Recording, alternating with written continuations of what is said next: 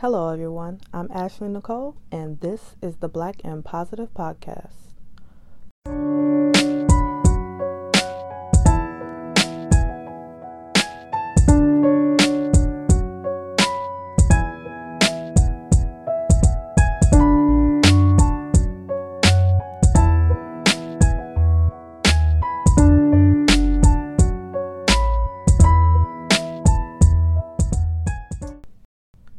So, before we get started, I want you to take a second, inhale positive energy, and exhale anything that no longer serves you.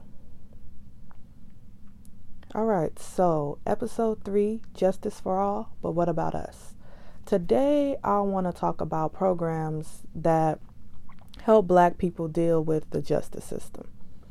Our country always says innocent until proven guilty when referring to the justice system, but we all know with Black people, it's a different story.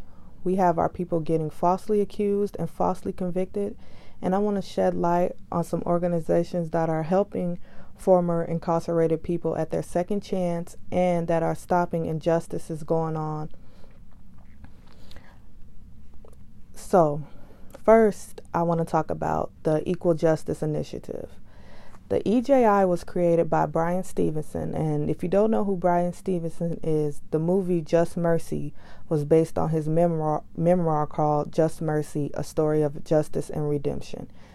And he's also depicted in the film as Michael B. Jordan. And the Equal Justice Initiative is committed to ending mass incarceration and excessive punishment in the U.S. The EJI is also challenging racial and economic injustice and protecting basic human rights for Black people in American society. And we know we are all human on this planet, but, as Black people, we do struggle a lot more when it comes to injustice because we are always judged by the way we look by people that are supposed to be creating justice on this planet, whether it be the police, judges, or even sometimes lawyers. And so the EJI provides legal representation to people who have been illegally convicted, unfairly sentenced, or abused in state jails and prisons.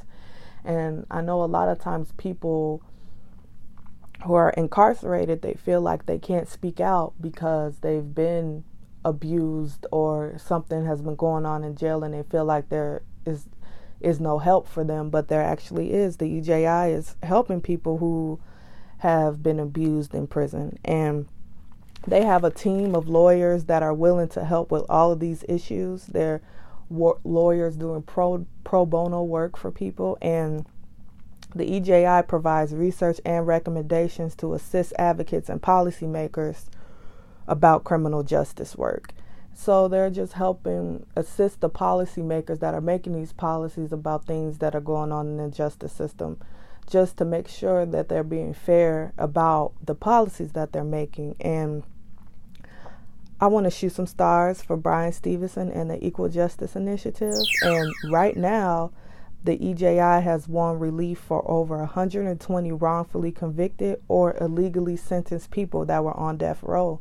So they stopped a lot of people from dying because of injustice or just for being wrongfully sentenced to death row, which is awesome. And I will leave the EJI website in the description and check it out because the EJI is doing a lot more work than justice reform. They're doing a lot of other programs just to inform people about the injustices that are going on with Black people.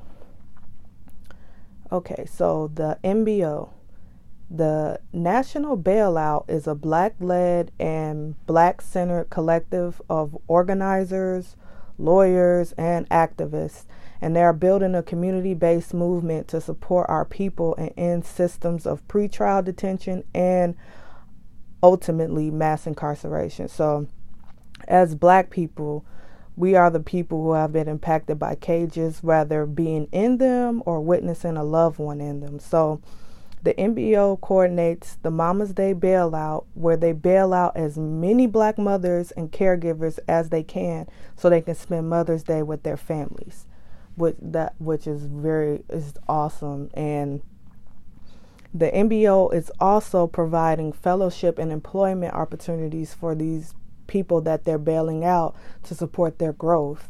And they're also supporting groups across the country to help with ongoing bail reforms.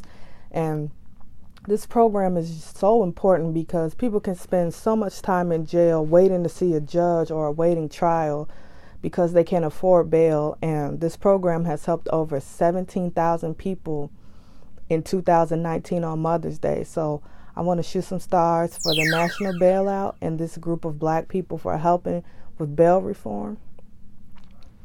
And I will leave their website in the description if you want more information about it.